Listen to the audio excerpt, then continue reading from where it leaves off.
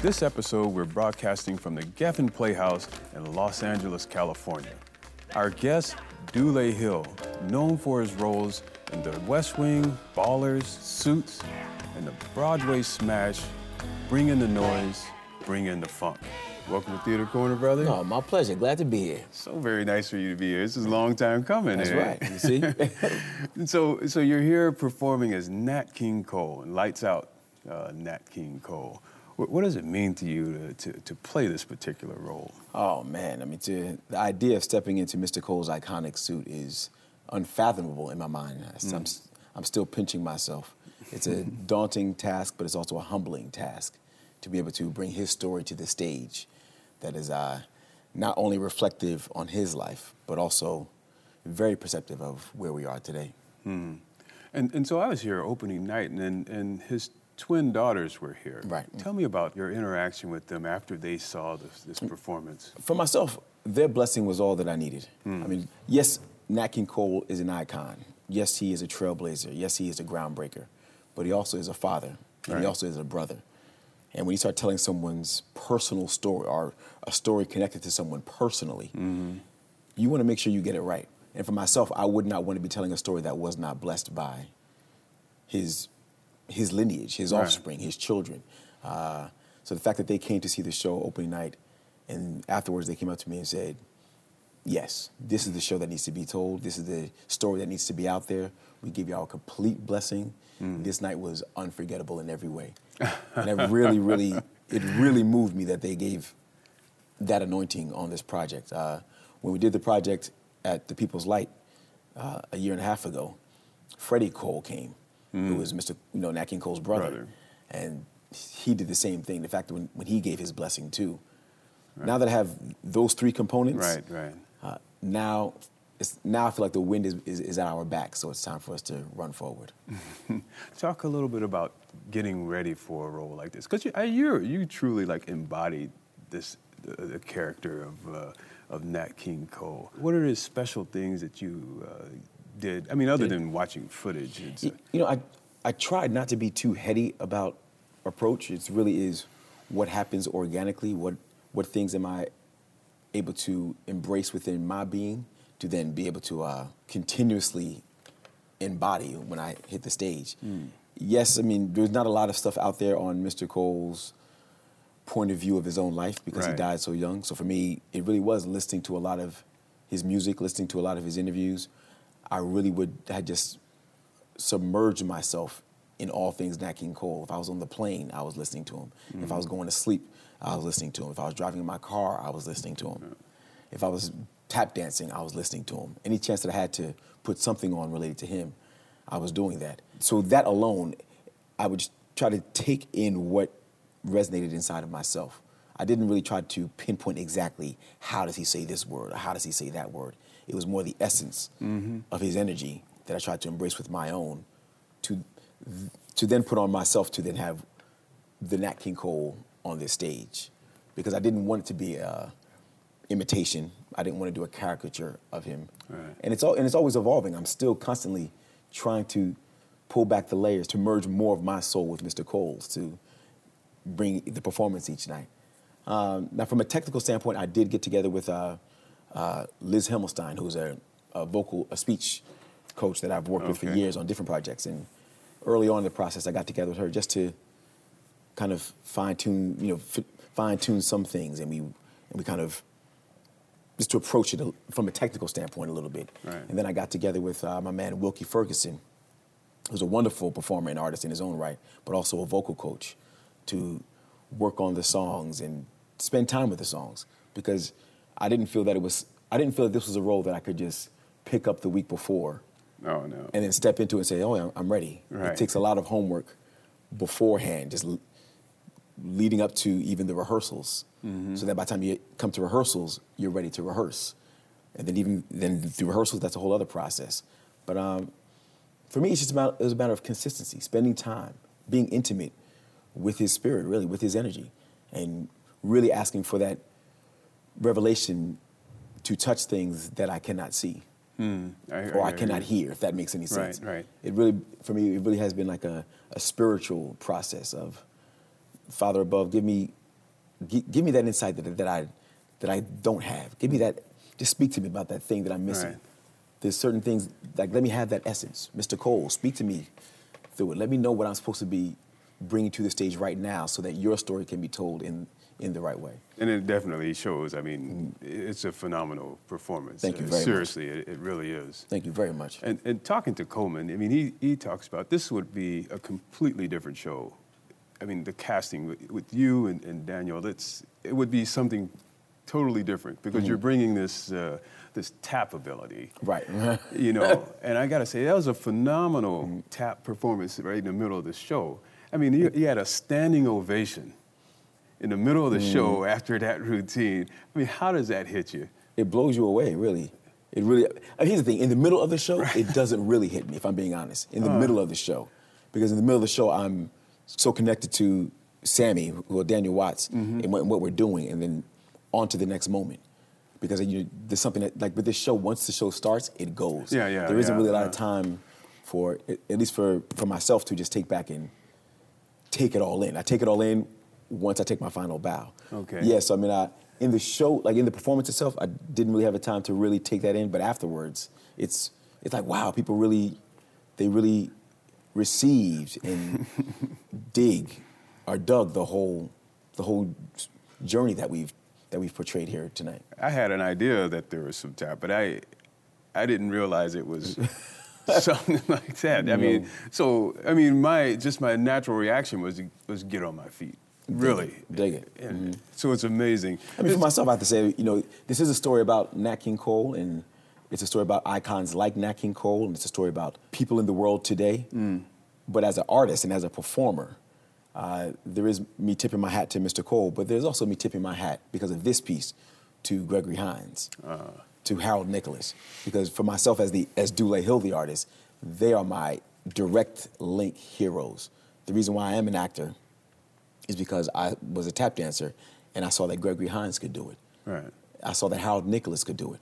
And not only were they tap dancers and actors, they were also singers. So to be in this show and to be able to use a wider breadth of the gifts that God has blessed me with all in one piece, it really is, for myself, paying homage to and really bowing myself in prayer to, my brothers who have gone on, my elders who have gone on, my fathers who have gone on, Gregory Hines and Harold Nicholas. So you started tapping at the age of 3. At the age of 3. Yeah. So your mother ran a dance. She was a ballet teacher at a dance school in East Orange, New Jersey, named Marie Wildey School of Dance. Wow. Do you have any early vivid memories of developing this talent? I do. I mean, I remember being at dance school, and when I got a scholarship when I was young, but I forgot the gentleman's name, but he gave me a scholarship to go to the school. I guess he came to the school and wanted to give a scholarship, and we all danced, and he chose me.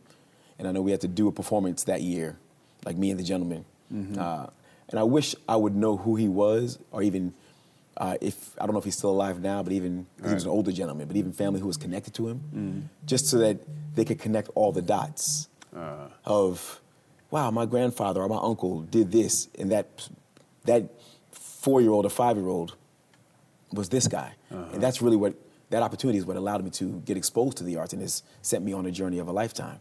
I remember being afraid to perform, even at the dance school, and my mom and the dance school owner, I call her my Aunt Marie, she's passed away now, Marie Wildey, they had to bribe me with a blow pop.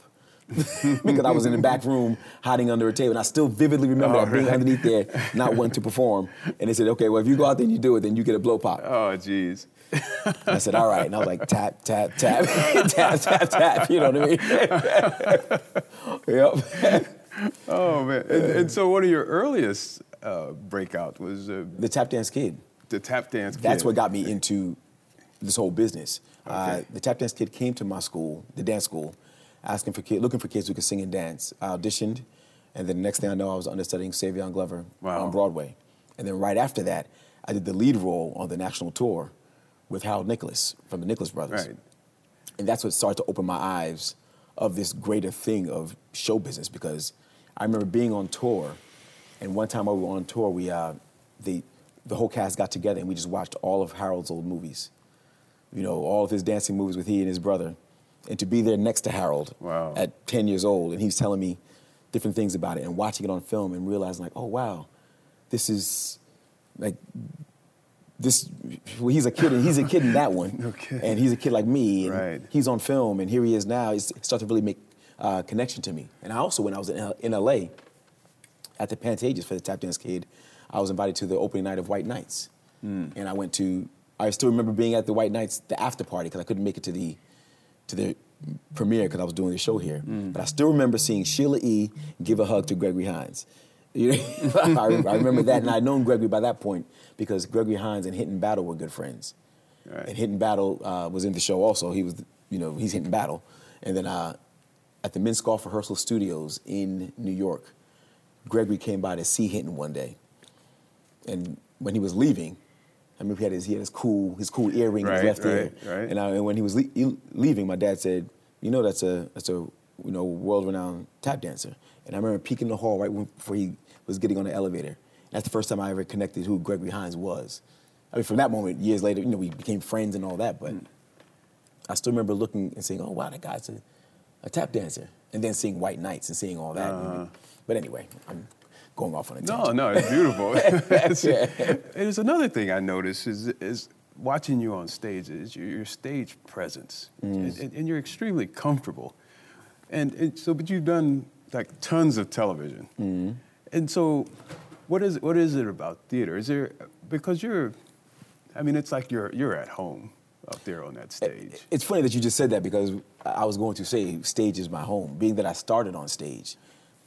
Even if it's just going to dance school and performing at the recital, my first professional jobs being on stage at the Minskoff Theater in New York, and then the national tour. And most of the things that I did when I was younger was theater, at the Goodspeed Opera House, at the Paper Mill Playhouse in New Jersey. My first affinity is for the stage. It brings me back to a base. It brings me back to a foundation. It always challenges me to dig deeper. I feel like when you do the stage, it really sharpens you. For myself anyway, just having to be here every day and do it every day and find a way to make it work and having to do it without any filter. No safety net. Yeah, there's something about, I feel like I'm in training when I'm on the stage. I love the connection to the audience. I love the energy inside of the house when things are going well and when things are not going well. I love when they're affected.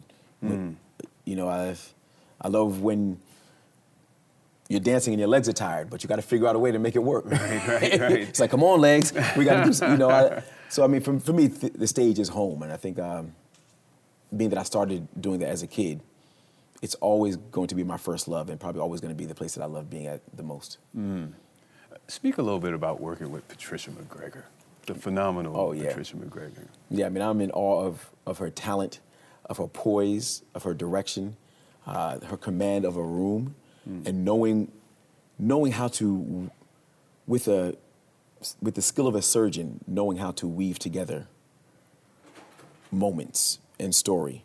I've really been impressed with her over the years. I've been a fan of Patricia McGregor, and I wanted to work with her. So when this opportunity came up, I was thrilled to jump into the room with her. But after even being on this journey with her, I'm that much more of a fan of her brilliance. She really is a phenomenal talent. That I think she's only scraping the surface right now of all that she's about to do in this town and others. She has a unique skill to draw out performance, to tell story, to command the room, to handle all these things coming at her and still do it with love. Right. Which is which you don't see you don't see a lot of directors like that. Directors can get caught up in their own thing and then they lash out and they do that. I've not ever seen Patricia do that in times when I can tell this would drive me crazy. Right. But she's able to just work and maneuver through it and still pull out the best from everybody. She's always elevating anyone who enters into her space. And that's a beautiful gift to have.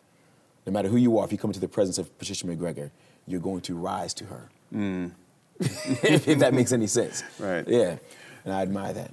Speaking of gifts, you have a special gift coming into the world. I do. Yes, I do. Soon. I'm very, very thankful. We have a baby boy coming on the way. I am thrilled. It's an absolute I'm blown away by the awesomeness of what God can do in your life. It was a dream that I put away a long time ago. And when you come in communion with the right people, my wife, Jasmine Simon, dreams that you have buried can be risen again. And that's exactly what she has done. So I'm through the moon about it. Very nice, very nice. Everybody needs a sanctuary, needs that anchor. Yeah. Oh, yeah. You know? Jasmine and Kennedy are my sanctuary and my anchors. Beautiful. That's right. Beautiful indeed. So, brother, I want to thank you for coming by. It's just spending a little time with Oh, it's Brother my in the Theater pleasure. Corner. My pleasure. And good luck. The best to you on the finishing of this run. I know you guys got extended even another week. That's right. Yeah. But that says a lot, you know, especially here at the Geffen on a musical. So thank you. Keep doing what you're doing. And thank you, viewers, for tuning into another episode of Theater Corner. And we'll see you next time.